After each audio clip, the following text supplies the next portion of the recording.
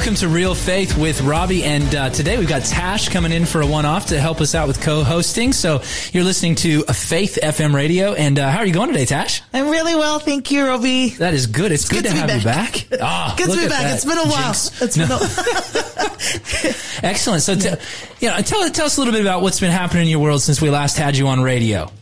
So I had semester, it was school, uni, and I had my last exam this morning, and now I'm all done. You! Last exam. I gotta tell you, man, last exams are the best kind because then they're done. Yes. They're done. It was a very good feeling walking out of there today. I bet it was. Do you feel good about your exam? I feel content. Maybe that was a bad question to ask. Moving right along. No. I had an exam this week as well. So I've been doing part-time study, and I've finished my one exam, and I walked in there thinking, this will be easy. Yeah. I'm going to go in, it'll be 30 minutes tops. And I was like, you don't need 2 hours to do this exam. It took an hour and a half, and I was like, that's as good as I can do. Here it is. Yeah. I can't do any better. That's very true. And because we don't write a lot, we use computers a lot, and we're typing. Exam? And when it's a written exam, your hand starts to think, I actually don't know. Oh, wow, this hurts. You haven't used me like this since primary school. Yes, it's been a long time. It's a bit like that, isn't it? Yeah. Oh, man, and how about this wind?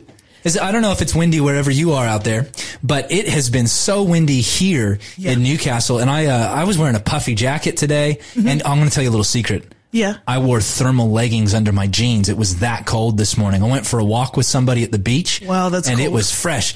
And I tell you what, when you're barefoot at the beach in this kind of weather, your feet are real cold. Now, I've been a surfer for a number of years now, and you kind of get to from this point where you get out of your car and you run across the cold sand to the wet sand, because once you get into winter, the water's actually warmer than the air. So the sand that's wet is the warmest sand at the beach. So I had a bit of an experience like that. We were walking out, me and my mate, and we got out towards the water, and I was like, I'm walking right next to the water all day. It's going to be so good. But anyway, it's going to be good. It's a good way to start the day. I love it. So wherever you're at, wherever you're driving, wherever you're listening in from, I hope that you're keeping warm and toasty.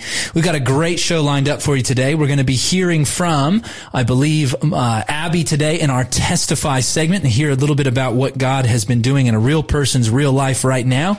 And we're also going to be going through the continuing of our story on Exodus chapter 6, which is going to be great. I'm looking forward to hearing God's response to Moses' big questions of why and what is going on. We're going to get into that. And also we're going to do our discussion topic today. And the discussion topic is, if you could ask God one question, what would it be? And you can do that by texting or calling 0491 064 669. Stick around. It's going to be a great show. This is Bethany Dillon.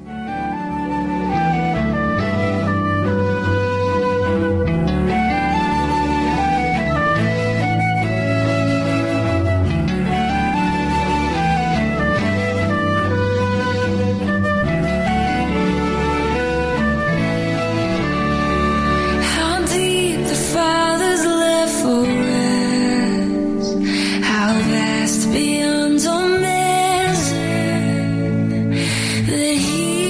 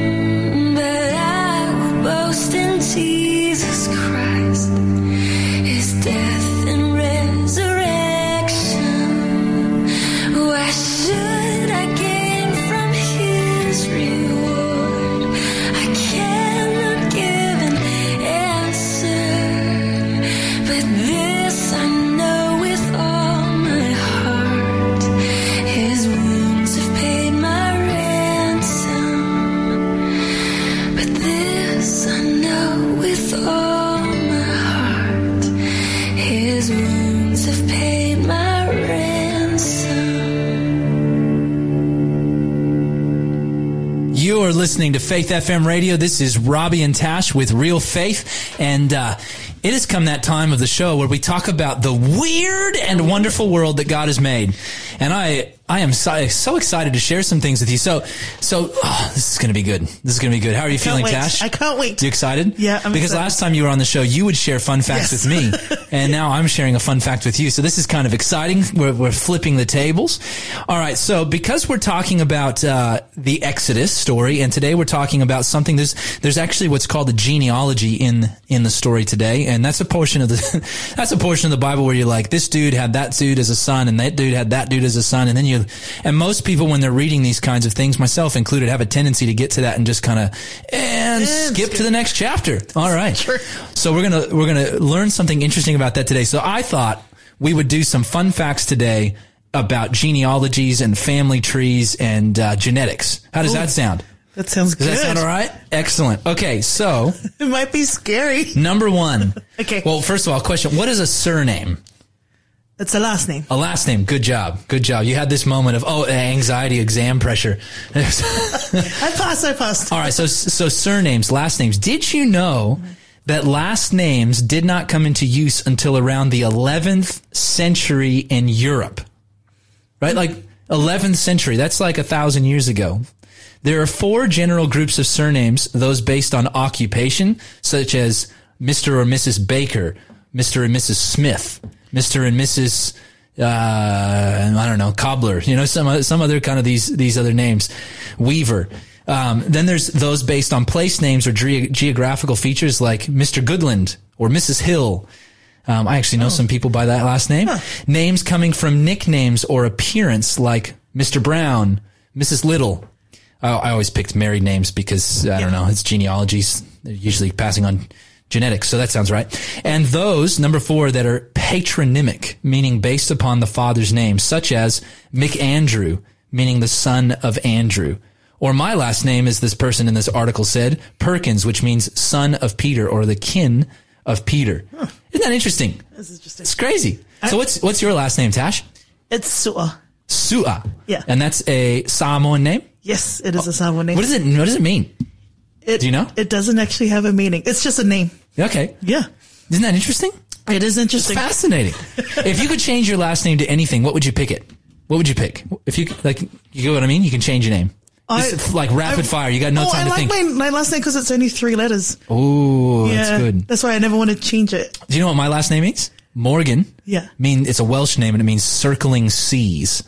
Oh. Yeah, it's kind of like a pirate name. Anyway, moving on. All right, if you go back about 8 generations from you for any person, if you go back 8 generations, most people will have a whopping 256 ancestors. Well, that's crazy. That's crazy. I don't even know how that works. So that must be, if you go back 8 generations, all the people in the tree from you all the way back up and all the side branches would be about 256 people. That's a lot of people. That's a lot of people, eh? Yeah. That's crazy. I wouldn't want to go to that family reunion and have to remember any cousins' names, that's for sure. So this is called an outbred family tree because it's going out. And Charles Habsburg is an example, known as Charles II of Spain. He was so inbred, he had only 29 ancestors, and he suffered some physical disabilities as a result of that. So that's an outbred family, really broad, and the average person has about 256 relatives in that. That's crazy. Here's an American one. Are you ready for this? Mm-hmm. Ellis Island, which is where people came in during the immigration process leading into America and historically, if your surname was changed from its original spelling, it was actually your ancestor who changed the spelling when they came in. And the reality is it was probably had a lot to do with a lack of knowledge on spelling. So a lot of people probably just didn't know how to spell their names. But, or when they were translated into English, they would spell it phonetically. Okay. Isn't that interesting? Yeah. All right. One more for you before we run out of time. Did you know that the symbols on headstones in cemeteries have meanings, and sometimes they indicate information about family members you might not yet have found? So like those family crests can indicate images, right, about symbols about your family. So lots of interesting stuff about genealogies. They can tell you a lot about people, a lot about your history, and everyone should go and look up their last name and try and figure out what is the history of your name and see if you can find out some of the cool people you're related to. I found out I'm related to a pirate. Isn't that interesting? All right. Well, we're going to take a break for a song, and this is Jimmy Needham. Great is thy faithfulness.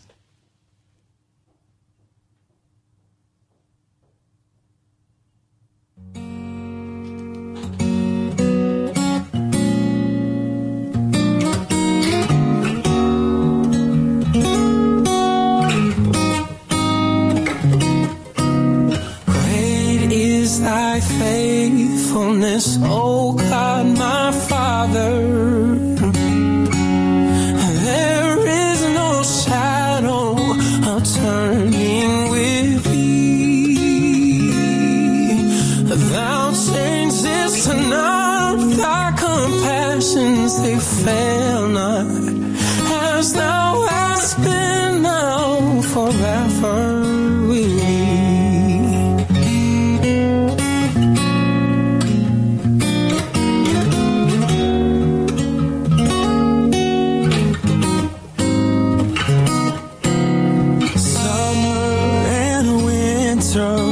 Springtime and harvest, sun, moon, and stars in their courses above,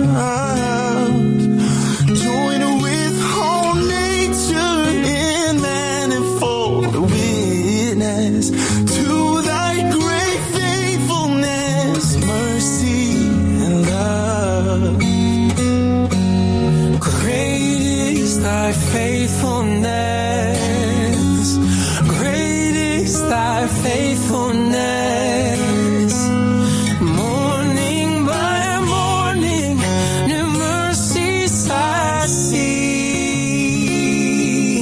All I have needed, thy hand hath provided. Great is thy faithfulness, Lord, unto me.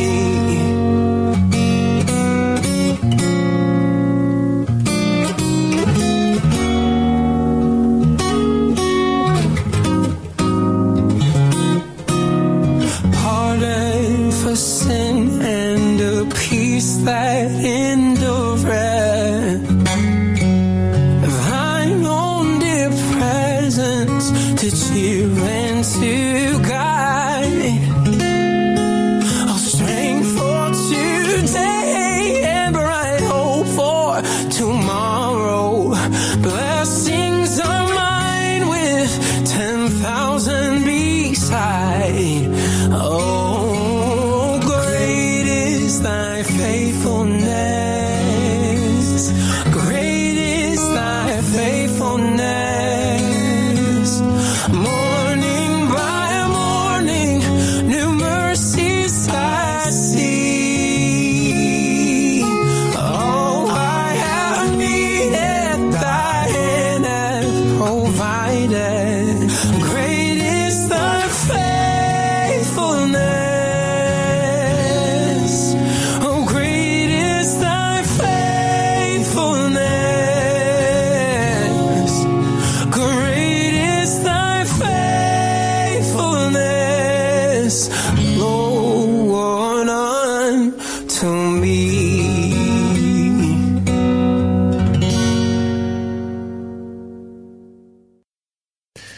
So I'm just waiting. Oh, there's the thumbs up. That's a good sign. So welcome back to our Testify segment. Today we have our friend Abby telling us a little bit about her story and what Jesus is doing in her life. So how are you going today, Abby? I am doing awesomely over here in Sydney. It's nice and not so cold for once. So, yeah, very good. I'm jealous. I was freezing all day. Sorry. I'm glad that you're doing well. I'm glad that the weather's looking good for you. So tell us a little bit about yourself, Abby. Well, I am a pastor at Greater Sydney. I am at Ashfield Seventh-day Adventist Church. I'm originally from Melbourne. I love scuba diving. I have been blessed by some friends over there. They're at the radio station, so I'm very, blessed to be a part of this today. And I'm actually about to go into a Bible study with some uni students, because besides being a pastor of the church, I'm also a chaplain for the university students on campus. So. Oh, that's awesome. What a great opportunity. Oh, very cool. Well, I'm glad to hear just the awesome story that you're going to tell us. I'm super excited that you're involved in just passionately doing things for Jesus. We just want to affirm your ministry, and time's yours. All right. Well, I think everyone who has been part of a family, I know that some people, have been removed or, grew up in foster care and so forth, but whatever kind of relationships we grow up with in our family dynamics, they're always so important. I often have, students or, I guess, people, church members, friends come and share different things that they're going through in their family. And I just, today, and for anyone listening, I just really want to share the power of intercessory prayer and the power of Christ's reconciliation. Because for me, growing up, I came from a broken home, and when I was just 5 years old, my parents got divorced, and I was sent to live with my grandparents, which I loved, and I love my grandparents. They were like the best I could ever hope for. Have so many amazing memories and just bonding times with them. And then on the flip side, when I would see my mum every now and then, there was always kind of this disconnect with her. Now, I know that a lot of people experience some kind of, I guess, hardships in trying to connect in general with their parents because of the age difference, because obviously there's the authority and all that kind of thing. For me, it was, I think, a little bit even more complicated because my mum had come from an abusive kind of background with my father before they were divorced. And, there's that saying, hurt people hurt people. And, that was kind of true. Even, my dad hurt her, and, I guess in a way she hurt myself and my brother, and then we'd hurt each other, and then, I'd go to school and be a bully. But obviously at home is where it was really painful. And, when things are said, not necessarily physical abuse, but, when things are said, emotional abuse is such a strong power, which sometimes people are like, oh no, but it's okay. And, they brush it aside, but words really can hurt people. And, some of the things that my mum said to me really, damaged and hurt me at that time. And my mum had left the church because of, different things that were going on, and gossip and people taking sides where they should have just stayed out of it altogether. And as I grew up with my grandparents, it was just really sad for me growing up in church, knowing that I loved Jesus, knowing that my mom had rejected not only church but really God. And as I grew older with my grandparents, being brought up to know of a God of love, of a God who cares for me and who wants what's best for me. And really, I believe having my grandparents' intercessory prayers for me being heard so that I could come to have faith in Jesus. When I was older and I moved in with my mom, there was this massive disconnect between the two of us. And it was really hurtful for me, when she would say things to me like, oh, your God doesn't give a beep about me. He's a sadistic God, because she didn't understand that it's not God's fault that sometimes people choose to hurt people, and as the time went on, because I realized the importance and the power of the intercessory prayer that my grandparents did for me, I started praying for my mum and just hoping that she would see that God is real and that God loves her. And, just the power that he had to heal her and to heal, well, definitely to heal me and to heal our relationship. And, as the years went by and I lived with her, eventually started having Bible studies with her, started having Bible studies with someone at my church. And eventually she made the decision to accept Jesus as her personal savior. She made the decision to accept God Amen. as her, not only her savior, but her healer. And I just want to testify today of the blessing of having a relationship with my mother now that is so different from, the words that used to hurt and bring me down when I was a child or when I was younger, to now, obviously she's still human, I'm still human, we're still fiery Latinas, we might have disagreements sometimes, but at the end of the day, no matter what, I can call my mom. And now it's from like, oh, let me pray for you. Let me pray for, these things that are going on in church or in the world, like coronavirus, or let's intercede now together and pray for this other family member that we have. Let's fast and pray together. Like, I just thank God for his power to change lives. And I just today really just wanted to talk about the power of intercessory prayer, because if it wasn't for my grandparents' intercessory prayers for me, I probably would still be an atheist. I might just not know anything about the amazing love and character, patience, kindness, the amount of love and blessing that God just wants to pour out on each and every one of us. I just thank my grandparents for their prayers for me, and I thank God for listening to my prayers and the prayers of our church family, our family, for my mum. And I just want to thank God for his power to not only reconcile my mum to himself, but to reconcile us in our relationship, to now make her a prayer warrior, to now make her someone that I could actually feel safe, you know, talking with or having a conversation with. I just want to praise God for his power to heal us, his power to reconcile us to himself, and his power to reconcile us with one another and to heal. And I guess even to bring humility for me to come to my mum and say, hey, Mum, I'm sorry for these things that I did when I was younger, and for her to come and say, hey, I'm sorry for these things that I said or did to you when you were younger. Because, I think humility is something that only comes from God. While we're all growing and none of us are perfect, I just thank God for his power to change us. And I thank him for the privilege of prayer. Totally. If anyone has a book, Steps to Christ, there's a little chapter there called The Privilege of Prayer, and I highly recommend that chapter, because it's just amazing that we have the power of God. All we've got to do is just reach out and talk to him, and he's always listening, and he always gives us an answer. It might not be the answer we want, that we want to hear. It might be no, it might be wait. Sometimes he'll say yes, but he'll always do what's right because he loves us. Oh, I love that. That's so good. You know, that story is amazing. Just how God has worked in your life, in your mother's life, to bring that reconciliation, to use you as a vessel for the gospel into your mom's life. That's a powerful and profound story.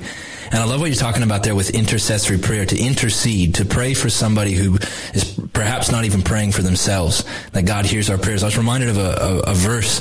It's Ephesians chapter 6, verse 18, and it says, praying always with all prayer and supplication, which just means request, in the Spirit, and watching thereunto with all perseverance and supplication for all the saints. And praying for opportunities that we might be able to share the gospel. I love that. That's super cool. Is there any final words that you'd like to say to our listeners today? Just pretty much the words of Colossians chapter 3 and verse 13, especially with our family members. Let's do this. Let's be bearing with one another. And if anyone has a complaint against one another, forgiving each other as the Lord has forgiven you, so you also must forgive. Let's pray for God's strength that he can help us to forgive and to heal one another. Totally. Oh, it's beautiful. That's beautiful.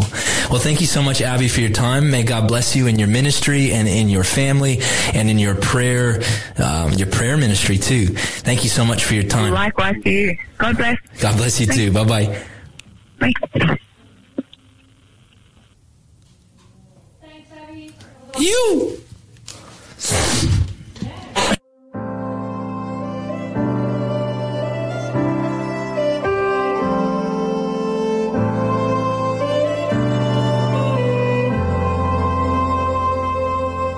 Monotony is rife.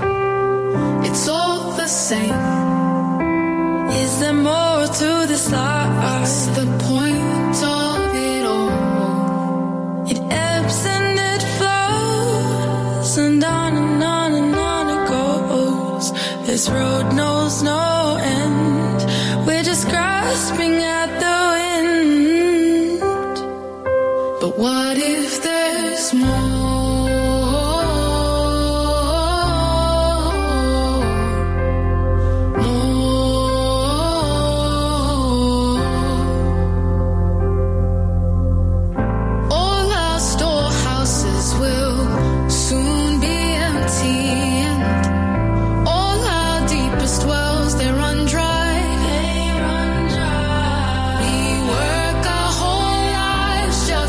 Bye.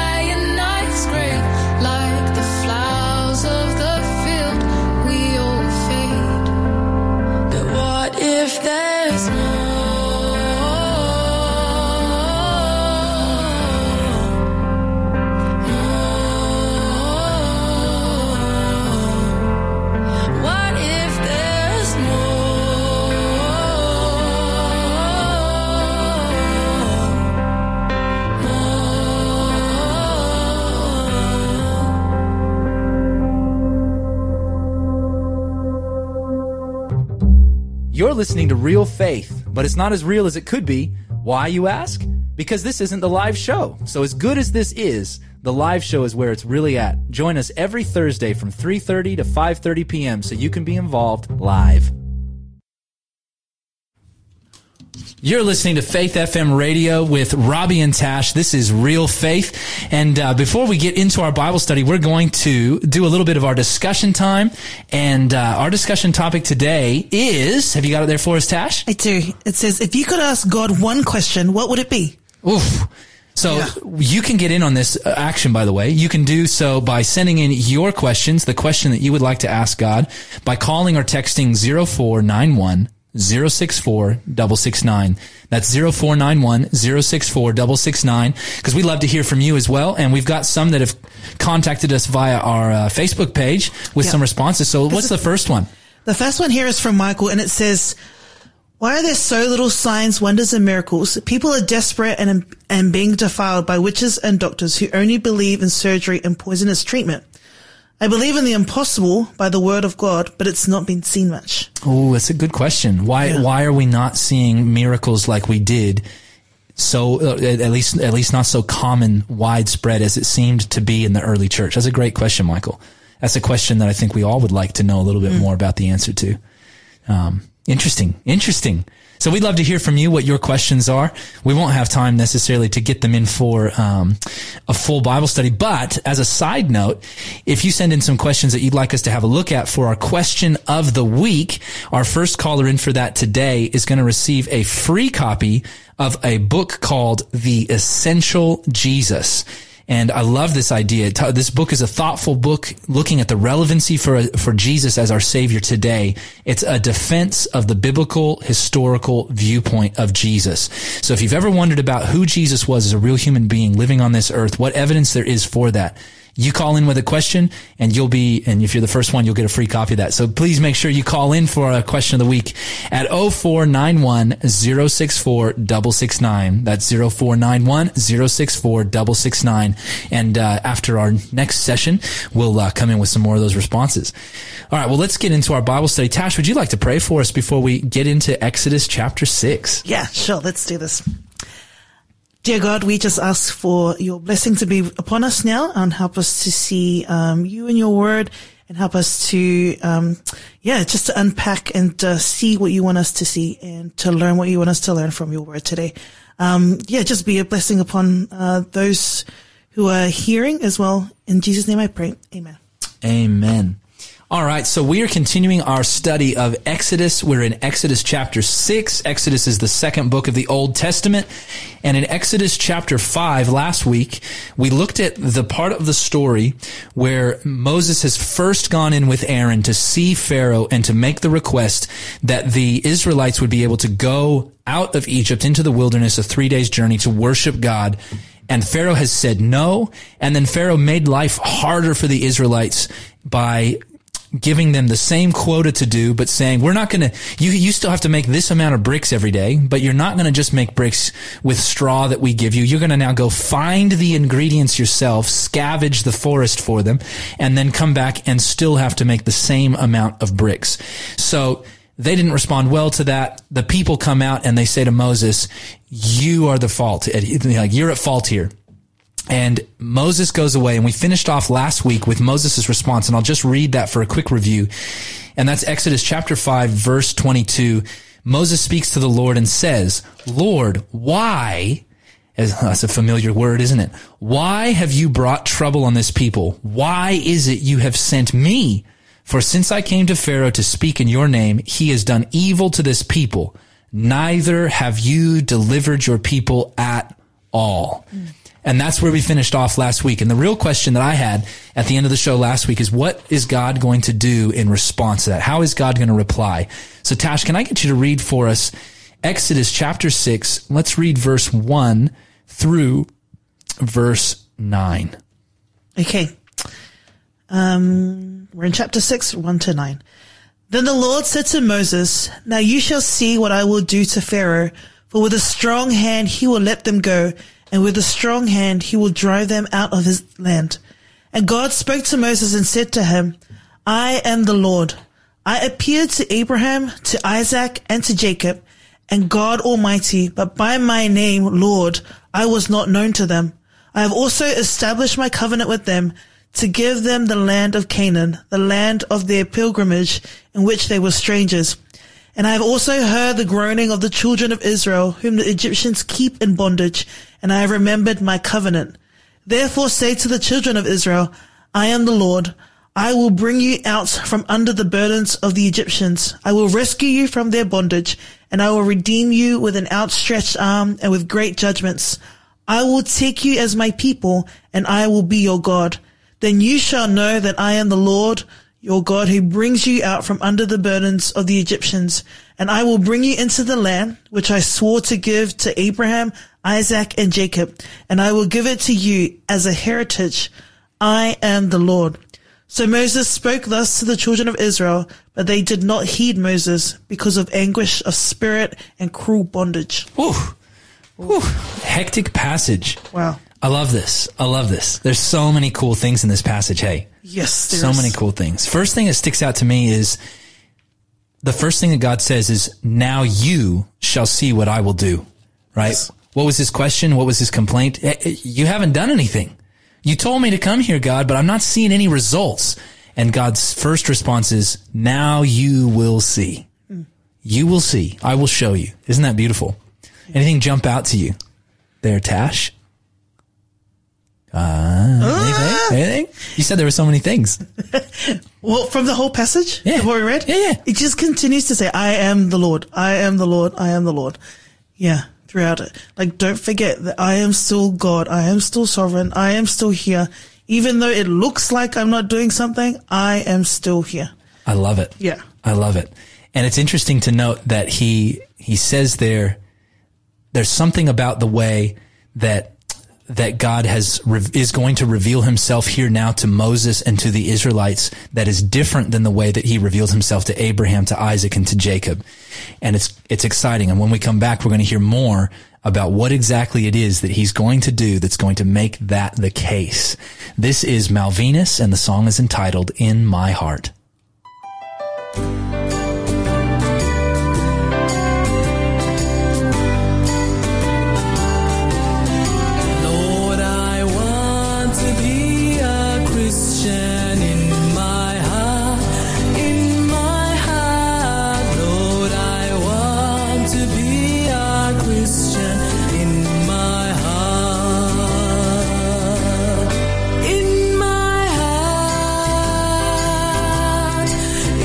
my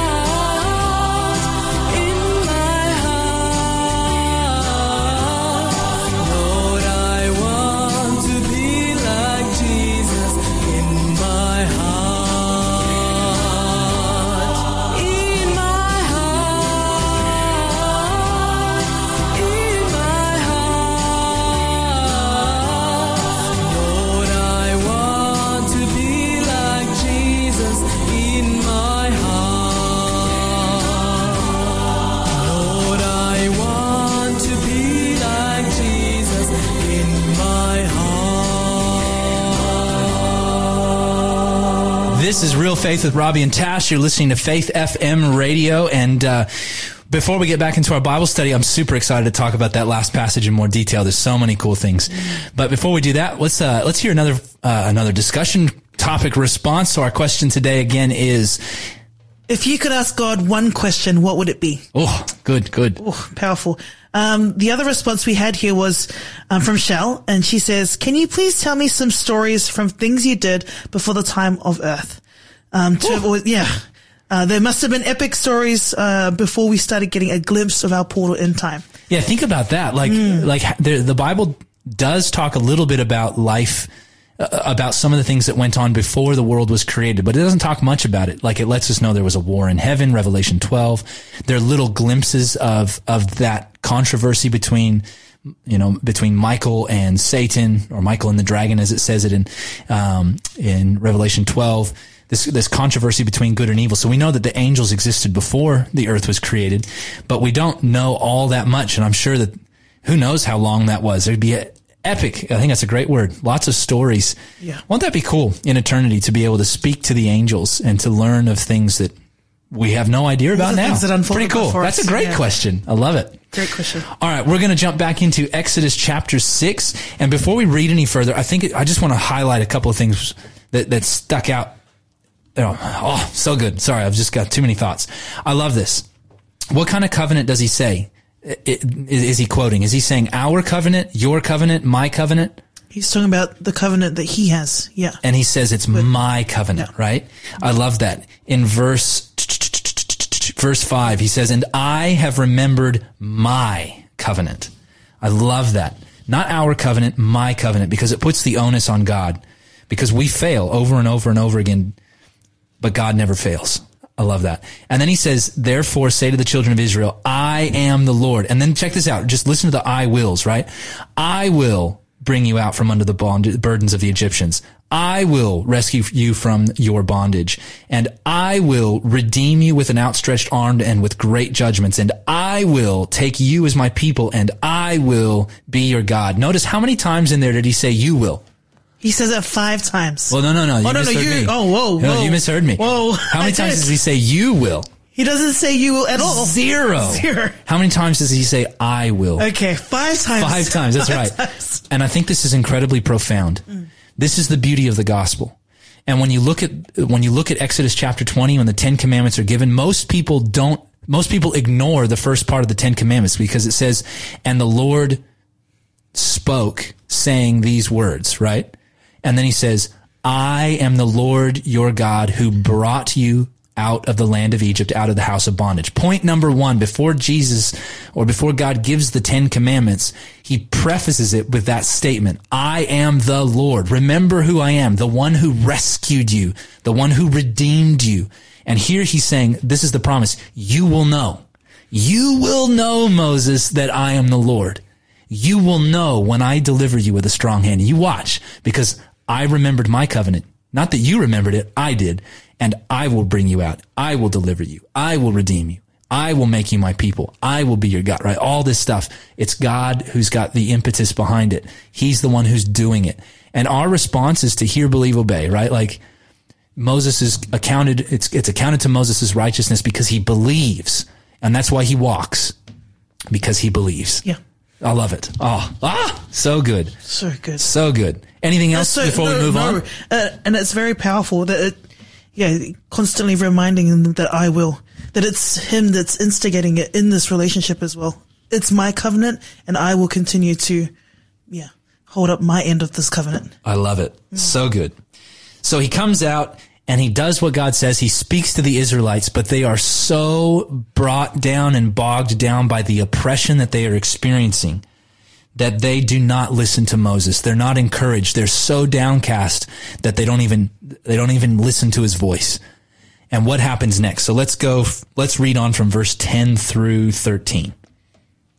And the Lord spoke to Moses, saying, Go in, tell Pharaoh, king of Egypt, to let the children of Israel go out of his land. And Moses spoke before the Lord, saying, The children of Israel have not heeded me. How then shall Pharaoh heed me? For I am of uncircumcised lips.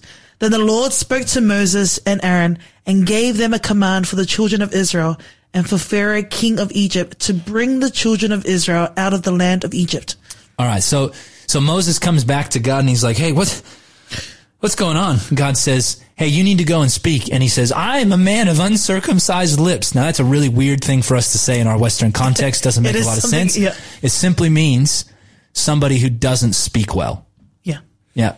He's like, I don't know how to talk well. I didn't convince these people. Like I just went out on a limb and I spoke to the people myself.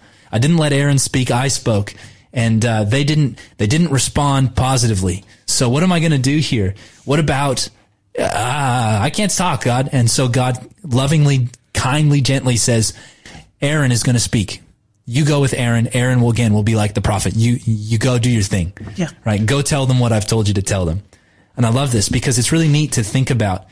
And I love this in the story with Moses, that over and over and over again, we see the weakness of Moses. We see the weakness of his dedication, and yet God continues to use him.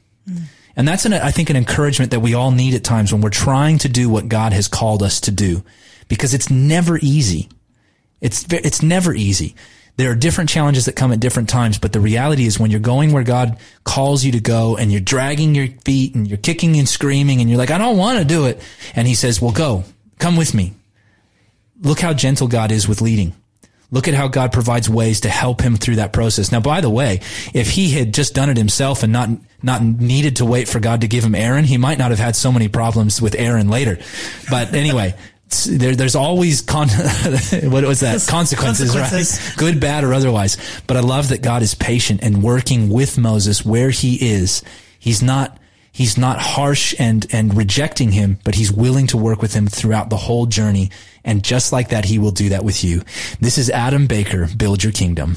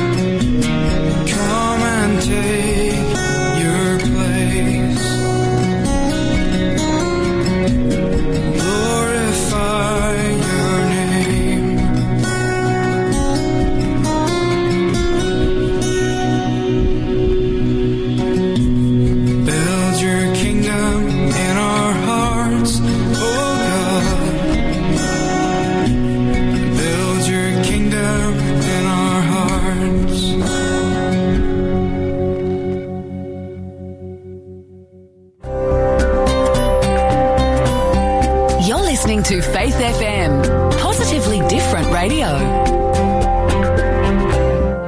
Did you know that 80% of Faith FM's operating budget comes from supporters like you? It takes 700 people just like you giving just $1 a day to keep us running. Visit faithfm.com.au/donate and partner with Faith FM today. And for just $1 a day, together, we can reach Australia with life-changing messages of hope.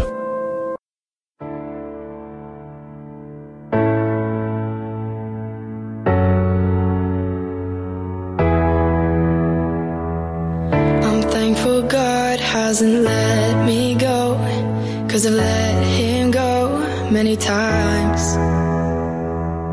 He keeps amazing me with how he's changing me. I'm holding on this time, and I keep on telling myself,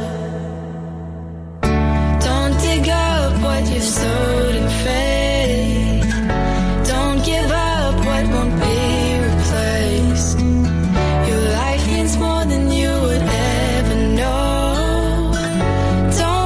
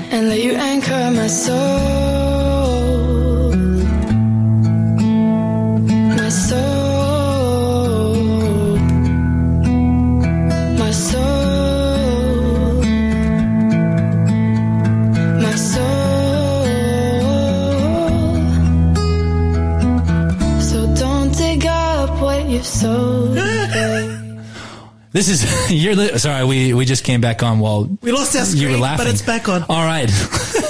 You're listening to Real Faith with Robbie and Tash, and don't worry, it sounded like Tash was gasping for air, but she was just making a funny voice. Anyway, this is Faith FM Radio. You're listening to Real Faith with Robbie and Tash, and before we get back into our Bible study, and we're about, by the way, to get into the genealogy, but before you turn your radio station dial to a different station, we're gonna summarize it, and there's gonna be some cool stuff in this genealogy that's gonna be mind blowing. Yeah, stick around. So stick around. Make sure you hang out for that. All right, discussion response. The question again today is: if you could ask God just one question, what would it be? And our next response here is from Goran, and it says, "Why was I born on a sinful planet?" What a question! What a question!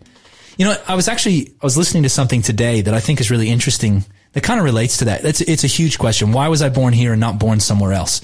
But one of the things that I think is really fascinating is the chances of you being born as you are just so slim that it's ridiculous. If you think about the thousands of eggs that a woman's body produces, and the fact that one egg that contributes half of your genetic material, 23 chromosomes, right, to you being who you are, and then the hundreds of millions of sperm that are there in that one instant, that one of them joined that one egg, and without those two things joining, you wouldn't exist, right? You as a human being, as a person, as a living soul, as the Bible describes it, you would never have existed, right? Like you wouldn't be you.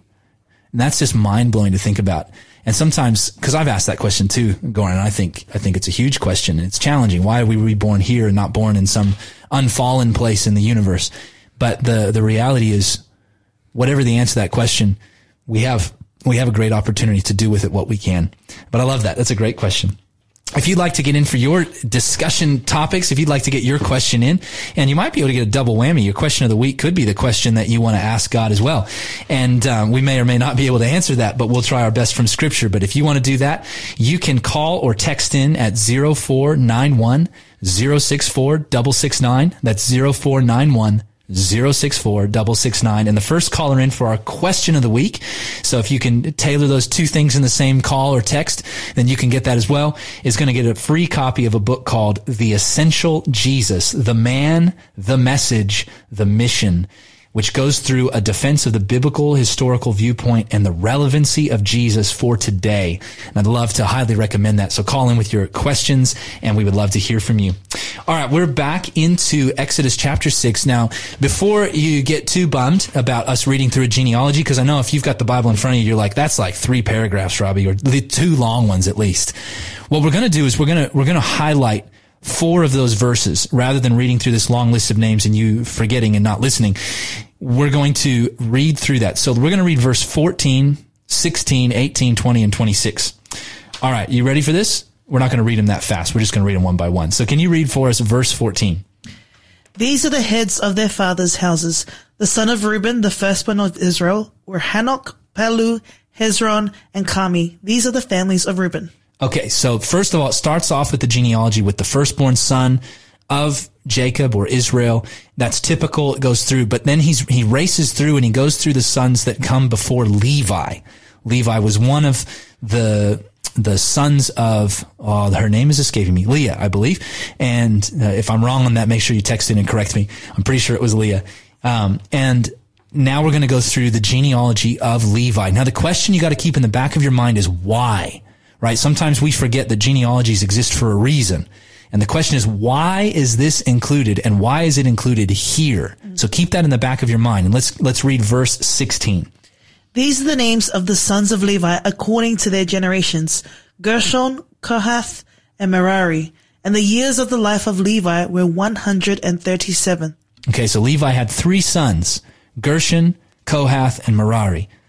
Now we're going to follow the lineage of one of those sons in verse 20. No, not 20, 18. Sorry, verse 18. I skipped a generation. Yeah. So Levi has a son. And the sons of Kohath were Amram, Izhar, Hebron, and Uzziel. And the years of the life of Kohath were 133. Awesome. Okay, so Levi has a son named Kohath. Kohath has a son named Amram. All right, let's read verse 20. Now Amram took for himself Jochebed, his father's sister, as wife, and she bore him Aaron and Moses. And the years of the life of Amram were 137. Awesome. So Levi has Kohath. Kohath has. Everyone's like, oh man, what was that name? It's so hard to remember. Amram. Amram has Aaron and Moses. Aaron and Moses. Now here's a question. Levi, 1 generation. How many generations are there between Levi entering Egypt as the first generation to come into Egypt and the generation that Moses is? So Levi's number 1. He has a son named Kohath. That's number 2. Who has a son named Amram. That's number 3. Who has Aaron and Moses. That's number 4. How many generations are there between the arrival in Egypt and this story? So there's 4 generations. 4 generations. Now hold that thought for a moment and think back to Genesis chapter 15, which we've actually studied on this show before. Genesis chapter 15, God makes a covenant with Abram or Abraham, and he says a prophecy, right? He says, I'm going to give you land. I'm going to give you descendants. They're going to go to this place. They're going to have the land before them. I'm going to make you a father of many nations. This will be the sign, et cetera, et cetera, et cetera. And then he says a very interesting prophecy. So this is Genesis 15, verse 13. God says to Abram, know certainly that your descendants will be strangers in a land that is not theirs, and will serve them, and they will afflict them. How many years? 400 years. And also the nation whom they serve, I will judge. Afterward, they shall come out with great possessions. Now, as for you, you shall go to your fathers in peace. That means you will die. You'll be buried with your ancestors. You shall be buried at a good old age. Verse 16, but in the 4th generation, they shall return here, for the iniquity of the Amorites is not yet complete. And the point of this genealogy is to say, this is happening right on time.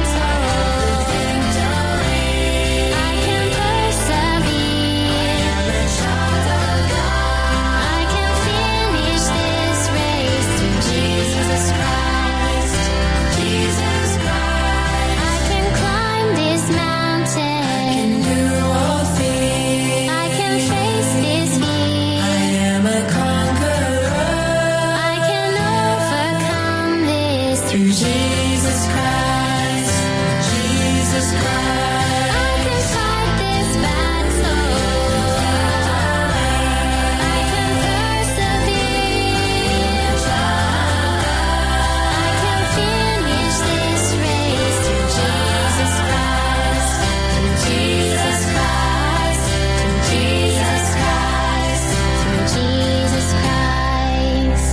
You're listening to Faith FM Radio. This is Real Faith with Robbie and Tash. And before we get back into our Bible study, let's hear another discussion response. The question today was, if you could ask God one question, what would it be? And this is our last response here from our Facebook page.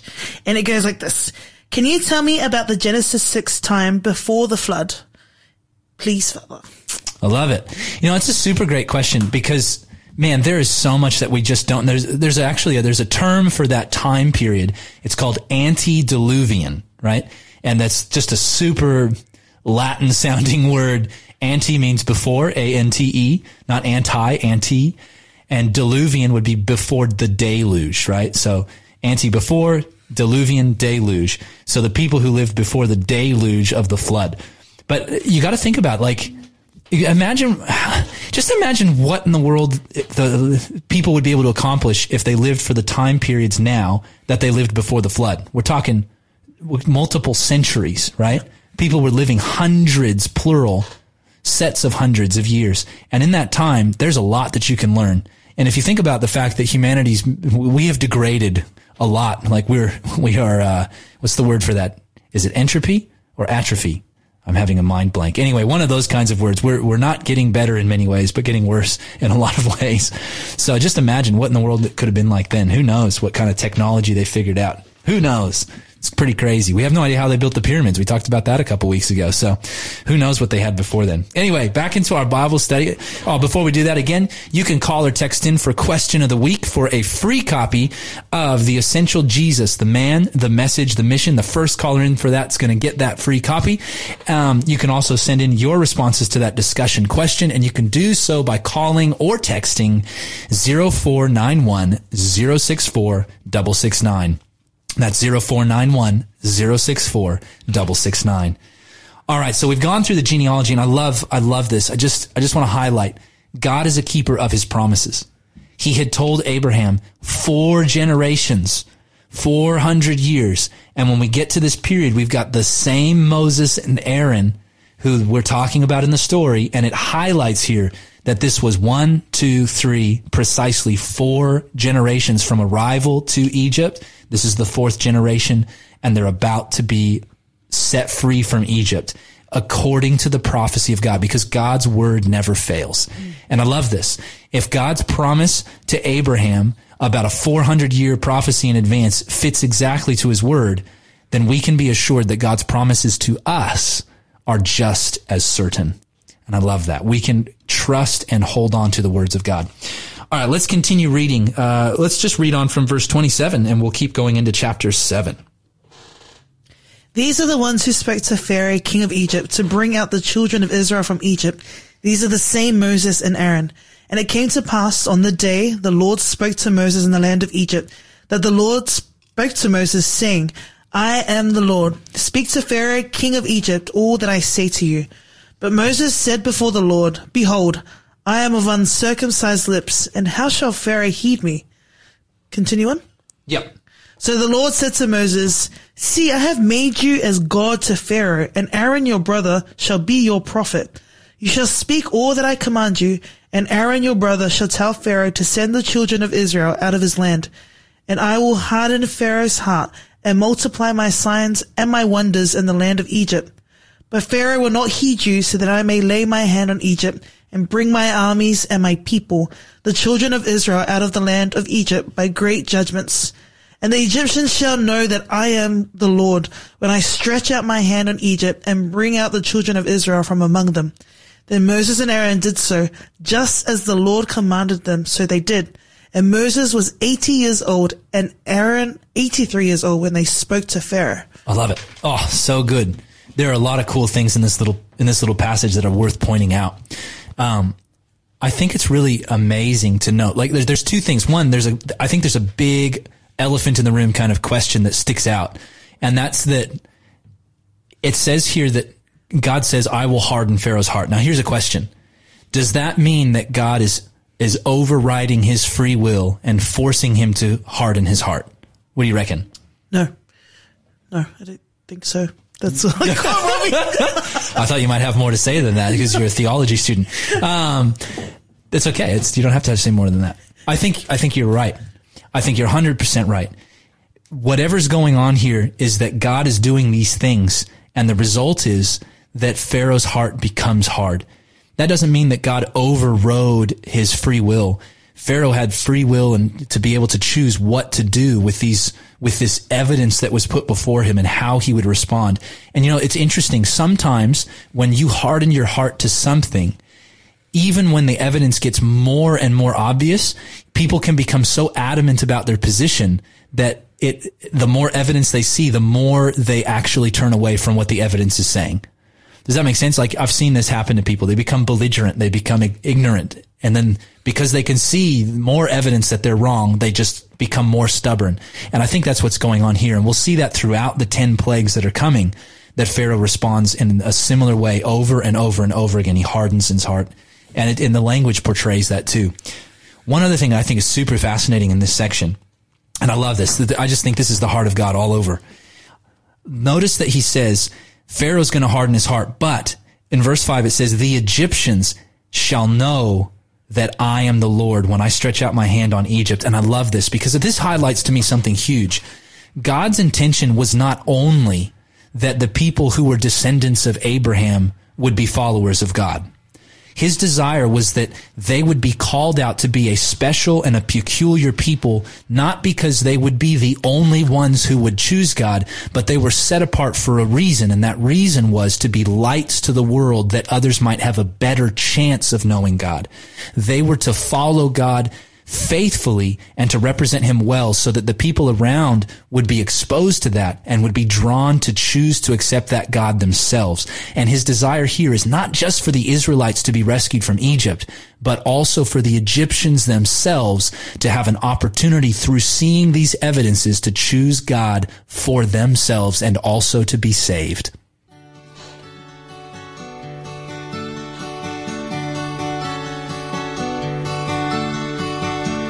Are you tired of chasing pretty rainbows?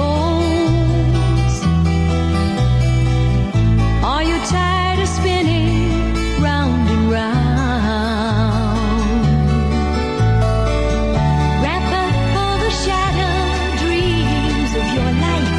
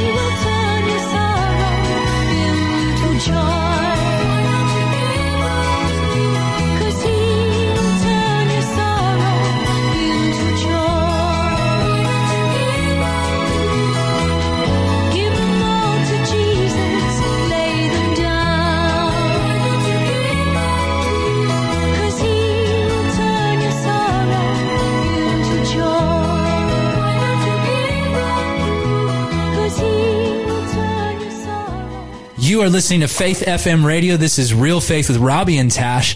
And, man, it's been so good.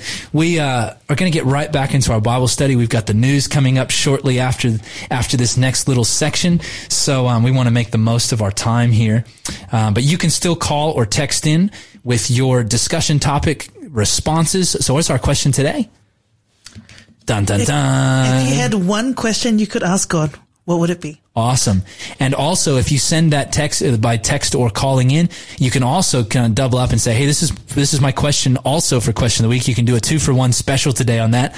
And the first caller in for question of the week is going to receive a free copy of a book called The Essential Jesus, The Man, the Message, the Mission. Who was Jesus? And are the gospel accounts of his life, death, and teachings reliable? Why did he die? Was he really raised from the dead? These are the questions that will be explored, among others, in this book. So I highly recommend that you call in for that one, and you can have a chance at getting that. You can do that by calling or texting 0491 064 669. That's 0491 064 669. Oh, I love it. We were having some great conversation on off air. I think it'll come up. It'll just come up when it comes up. But okay. Great stuff. I think it's pretty amazing that God's plan, and by the way, no, I'll just say it now. The people are suffering. Why would God allow the people to suffer? Why didn't God just come in and boom, they were taken straight out of there? Why did he give Pharaoh an opportunity to respond when Pharaoh could easily abuse them and did? And here's the point. Sometimes God allows the suffering to continue for the sake of the opportunity for salvation for the others, right? Sometimes my suffering might be prolonged. Sometimes God may delay to answer a prayer for healing. Sometimes God may delay to do something in my life. And I think, why, God? Why? Why have you done nothing yet? And I'm asking the question like Moses. And he says, so that you shall know and so that Pharaoh shall know that I am the Lord. What does this mean? This means that there will be opportunity for others through your suffering to be exposed to the story of God and to be able to see the light of the gospel and to have an opportunity to accept or reject it. And I love that. That's what's going on here. And I think it's a huge point. This is one of the reasons that God is doing this. Why didn't God just do it all in one moment? Well, that would not have given the opportunity for people to choose by faith to accept the message. And we're going to see, are there fruits to this? Do any of the Egyptians come across? And we're going to find out at the end of this story whether that's the case or not. So you'll have to stick around for however many weeks it takes us to get through the plagues. All right, let's read through. I think this will probably be our last section. Let's read through from Exodus 7, verse 8 through 13. And Moses was 80 years old. I'll read from 8. Then the Lord spoke to Moses and Aaron, saying, when Pharaoh speaks to you, saying, show a miracle for yourselves, then you shall say to Aaron, take your rod and cast it before Pharaoh and let it become a serpent. So Moses and Aaron went into Pharaoh and they did so, just as the Lord commanded. And Aaron cast down his rod before Pharaoh and before his servants, and it became a serpent. But Pharaoh also called the wise men and the sorcerers. So the magicians of Egypt, they also did in like manner with their enchantments. For every man threw down his rod and they became serpents. But Aaron's rod swallowed up their rods. And Pharaoh's heart grew hard, and he did not heed them as the Lord had said. Whew. Okay, so short version of the story is they go in, Pharaoh demands a miracle, and what is Moses instructed to do? Get Aaron to throw the staff down, I'll turn it into a serpent. God says, just like I did for you before when you showed it to the Israelites. Okay, now when he does that, what happens? He throws his down, it turns into a serpent. And then what does Pharaoh's sorcerers, what do Pharaoh's religious leaders, what do Pharaoh's priests and enchanters do? They also do the same thing. They do the same thing, and not just one of them. And this is huge. This is huge. This is not like a card trick. This is not like a sleight of hand. It says explicitly, the Bible says that these men who were worshipers of demons, right, worshipers of false gods, they threw down their staves and they also turned them into serpents. Now, this is huge. Don't miss this point. Don't miss this point at all. This is a miracle done not by God's power, by people who worship Satan. This is huge. Why does this matter? And why do I say this? Because we're going to find out this week and next week that not all of God's miracles, but some of God's miracles that he performs in Egypt are counterfeited and done by other powers than God. And why is that significant to know? It's significant to know because angels do have power. We see that. Angels do things in the stories. But what are demons? Demons are angels who have sinned and left God's presence. And when we think about this, I think this is so significant. We need to not be silly about these things. We need to know and understand that there are other agencies out there that are at work, and they do not have the same ability and power as God. There is a limit to their ability, and there is a limit to their power, and there's a limit to their authority. Because notice, what does God's snake in the story do? It eats not just one, not just two, every single one of these the counterfeit miracle snakes. It eats all of them and consumes them, which is a demonstration that God's powers, God's miraculous supernatural things are overpowering the supernatural abilities of the devil and his fallen angels. This is significant, and it's significant for a number of reasons. But I want to read a passage to you from 2 Corinthians chapter 11, verse 13 to 15. Oh, I'm in 1 Corinthians. Oops, wrong one. Anyway, I'm going to flip there really quickly, and it talks about how the devil is able to transform himself. Check this out. Verse 14. It's verse 13 of 2 Corinthians chapter 11. For such are false apostles, deceitful workers, transforming themselves into apostles of Christ. In other words, false teachers.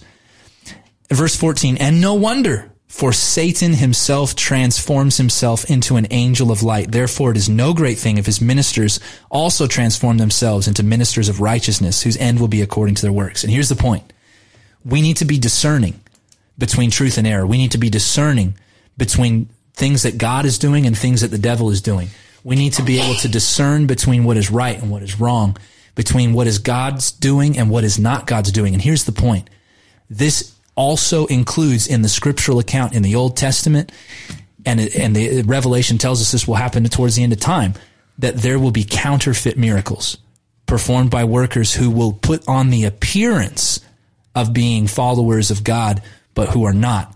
In 2 Timothy, it talks about this again, and it's interesting. It talks about false teachers who are misleading people who have been followers of Jesus. And check out what it says. We actually preached about this last week at my church. And it says this, 2 Timothy chapter 3. Check this out. This is mind-blowing. 2 Timothy chapter 3, verse 6 through 9, it says, for of this sort are those who creep into households and make captives of gullible women, loaded down with sins, led away by various lusts. Anyway, in other words, what he's saying is it's leading people into sexual immorality, but they're coming in as so-called Christian teachers, always learning, but never able to come to the knowledge of the truth. And then it makes this comparison. Verse 8.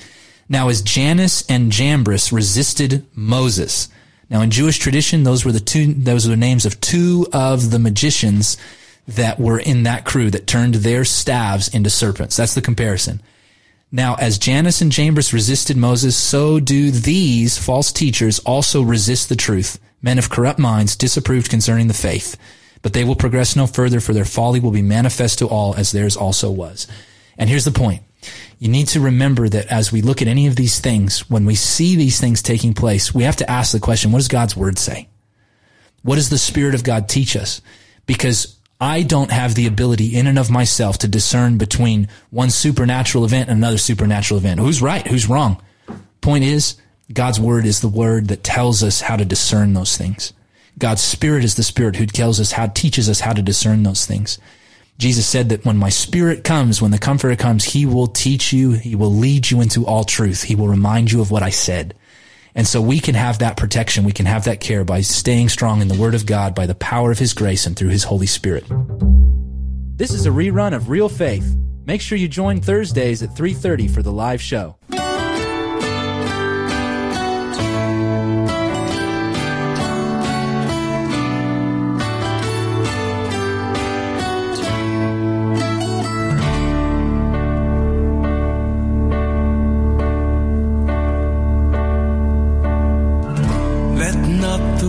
Man, glory in his wisdom, or let the mighty man glory in his might. Let not the rich man glory in his riches, but let him that glory in this,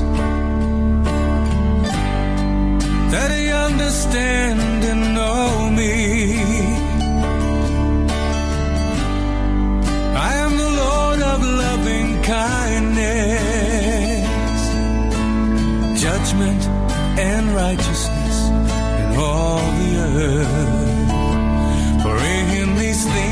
I delight. In these things do I delight.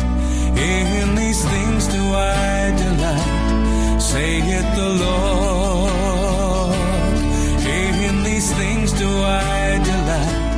In these things do I delight.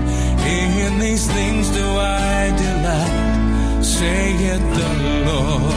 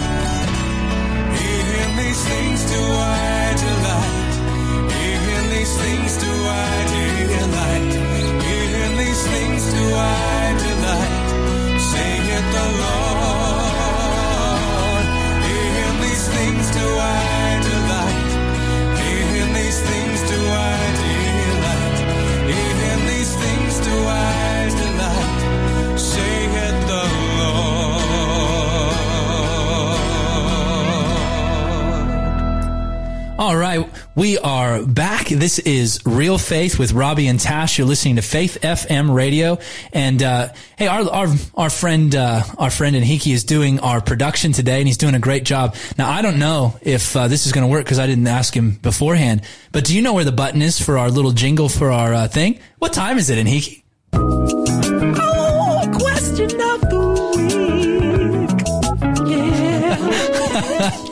Oh man, the things that you do after work finishes on the radio, and you're goofing off, and then eventually they land in Radio Land. Hopefully that's not offensive to anyone. But I love that little jazzy tune. It's so good. It's really good. So good. So it's time for our question of the week session, and we have a question in today from Nick. So thank you for calling in, Nick. And we believe this is what was meant by the question, so hopefully this answers your question. It says, why is it so hard to get a circumcision reversed? Why was it allowed in the first place? So I can't really answer the first part of that question. I'm not a doctor. But why was circumcision called for in the Bible? I think is a very good theological question. And we're going to try and keep this discreet. So hopefully if you're a young listener out there, we're going to try and keep this PG rated. Can't really probably keep it totally G-rated because it is what it is, but it's in the Bible, and so that's why we'll talk about it. It's a great question. Circumcision was the sign of the covenant for Abraham's people. You'll notice a couple of things that are really interesting. Number one, circumcision was a sign that was applicable to the Jews until the coming of Christ, because when we read through the New Testament writings, we see that keeping of Torah outside of the moral law is set apart as something different that is not necessarily necessary to be a follower of Jesus. Circumcision being the sign of that, circumcision is no longer necessary as a sign of the covenant of being one of God's followers. So we see that is done away with. The morality of the Old Testament Torah is not done away with. The Ten Commandments are not done away with. There's a distinction there, but circumcision is done away with. However, why was it there in the first place? Because it's a very strange practice to put in there. It's a dangerous practice. If you think about the context with Abraham living in the desert at the time that he lives, you've got to think there's no antiseptic materials that are quite like what we have now. We have no, what's the word for is it anesthetic? Put you asleep? Yeah. Do I have the right word? Yeah. Anesthesiologist. Yes. One of my friend's dads growing up was an anesthesiologist. That's right. So there's nothing like that. So you don't have necessarily... And no concept of germs. Yeah, that's right. This is before Pascal and all of that stuff. So this was a dangerous procedure. It was potentially life-threatening, and in a sensitive area, it could go wrong. Why would God do this? Why would God call for that? And that's a fair question. So to answer that, let's go to Genesis chapter 16. In Genesis chapter 16, there's a very interesting thing that takes place. Now, God had made a covenant with Abram, and he had said to him, I will make you a father of many nations. In Genesis 15, in fact, God shows up to Abram and he says, I will be with you. I am your exceedingly great reward. And Abram's like, dude, how are you going to do all this stuff? I'm childless. The person who's going to be my heir won't be my son. It'll just be my servant, right? My chief servant. He's going to be the one who takes all of my possessions. He's going to be the successor. And God says, no. You are going to have a seed, a son of your own flesh and blood. I'm going to do that miracle. Now remember, when Abraham receives this call, if I remember correctly, he's around 75 years old. And Abraham's wife was 65 years old, and it says she was past the time of childbearing, which my understanding would be she's postmenopausal. So this is actually needing to be miraculous. And she's been barren all this time before that as well. So in this context, God is saying, I'm going to fulfill my promise to you, and I'm going to do it by my word, by my power, and you're just going to have to believe me. And they wait, and it's about 10 years later. They're still waiting for this promise. And in Genesis chapter 16, it says, now Sarai, Abram's wife, had borne him no children.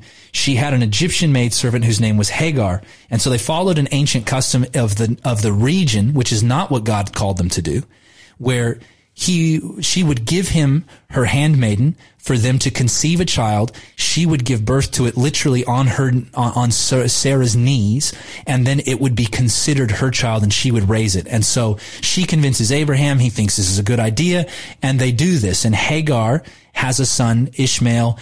And then later on, we come to Genesis chapter 17, and God says, hey, I'm going to come and fulfill this promise to you. And when you come to this section, it says in verse 17, or chapter 17, verse 1, when Abram, do you want to read this for us, Tash? Yeah, sure. When Abram was 99 years old, the Lord appeared to Abram and said to him, I am Almighty God. Walk before me and be blameless, and I will make my covenant between me and you, and will multiply you exceedingly. And Abram fell on his face, and God talked with him, saying, as for me, behold, my covenant is with you, and you shall be a father of many nations.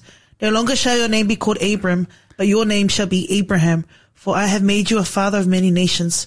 I will make you exceedingly fruitful, and I will make nations of you, and kings shall come from you. Awesome. Let's pause there. So he says, Abraham, like, so you got to think this, from 75 to 85, and now it's approximately 13 years later, right? Like, it's been almost 25 years. He's now got a 13-year-old son named Ishmael through Hagar. Through his own cultural custom, he has tried to bring about God's promise by his own plans, by his own means, not by God's ways, but by his ways. And so God then has this conversation, says, hey, I'm going to make you a father of many nations. And Abram's like, yes, this is great, Lord. And he says, all right, so here's what's going to happen. You need to keep my covenant, and this is going to be the sign of the covenant. The sign of the covenant is going to be to circumcise yourself and all the males of your family.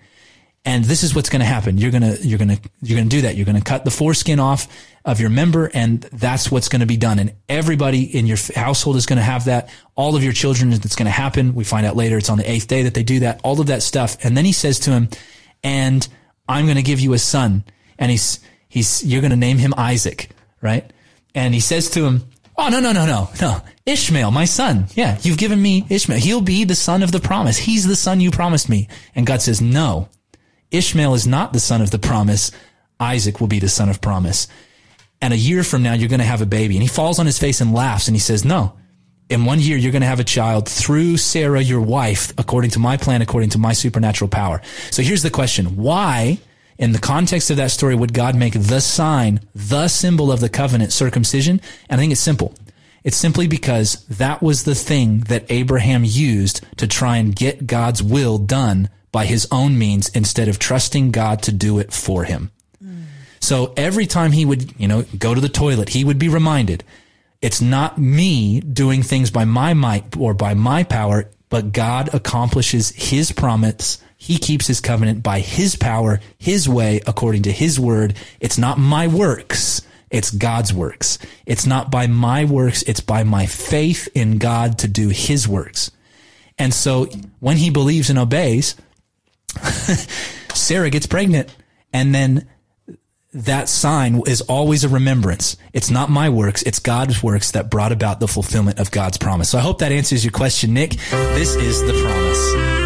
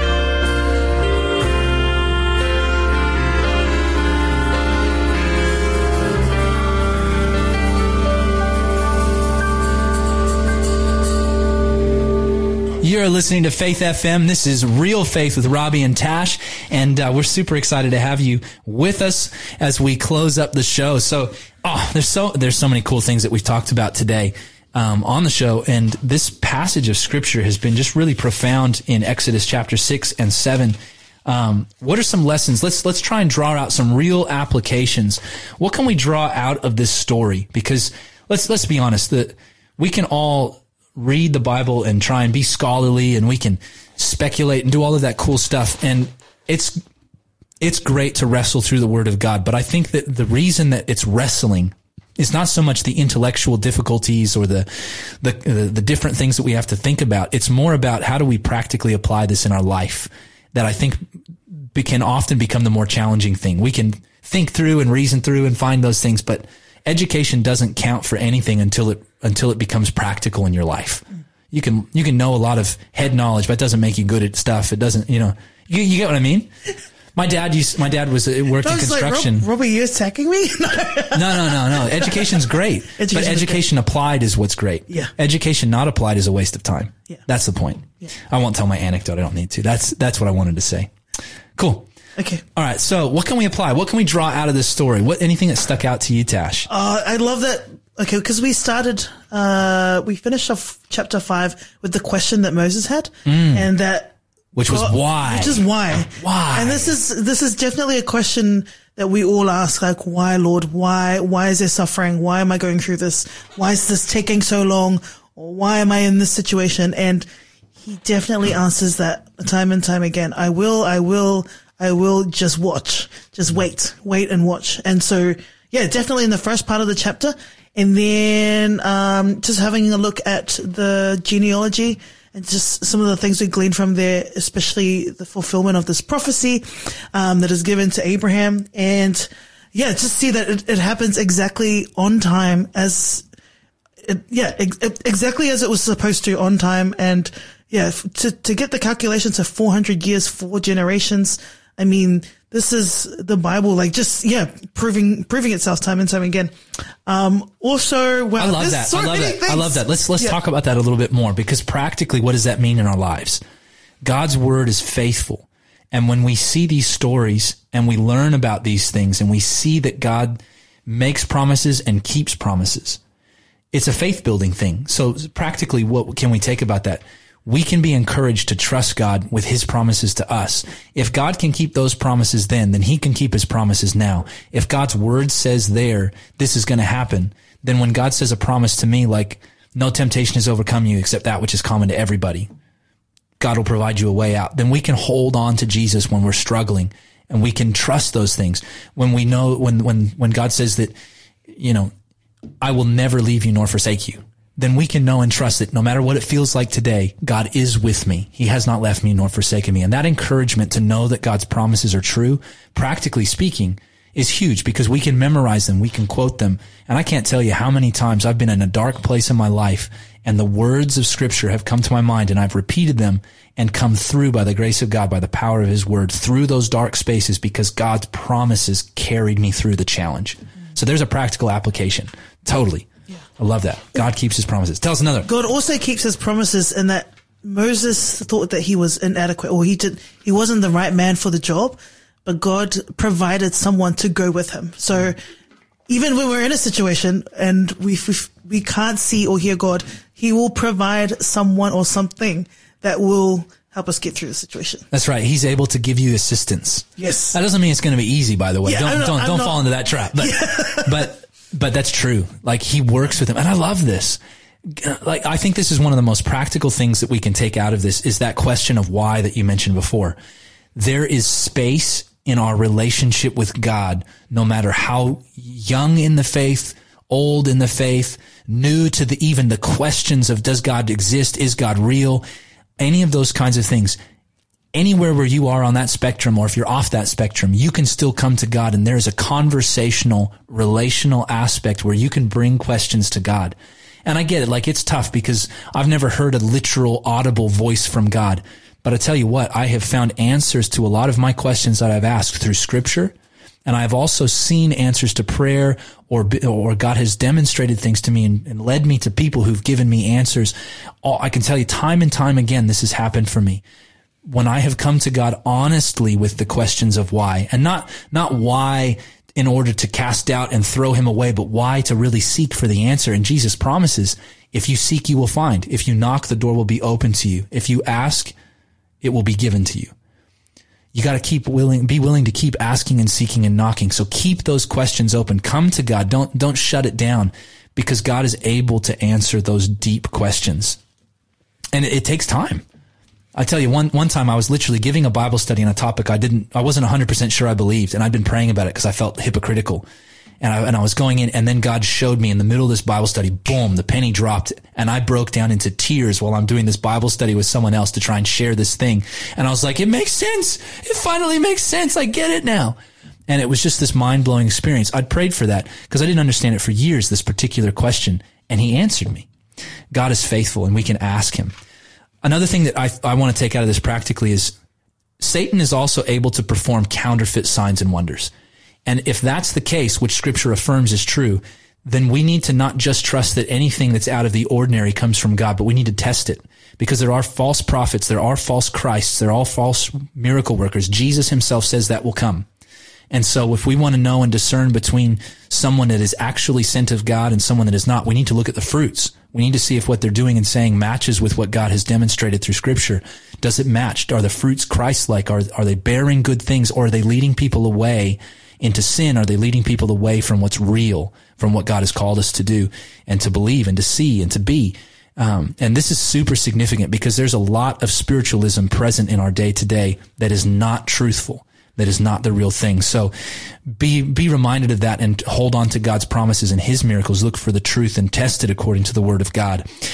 Well, we're going to head off here in a moment, so we just want to invite you to stick around for Drive Time. And our discussion question for next week will be, what is your favorite book of the Bible? And remember, whatever's going on in your week this week, real faith is lived faith.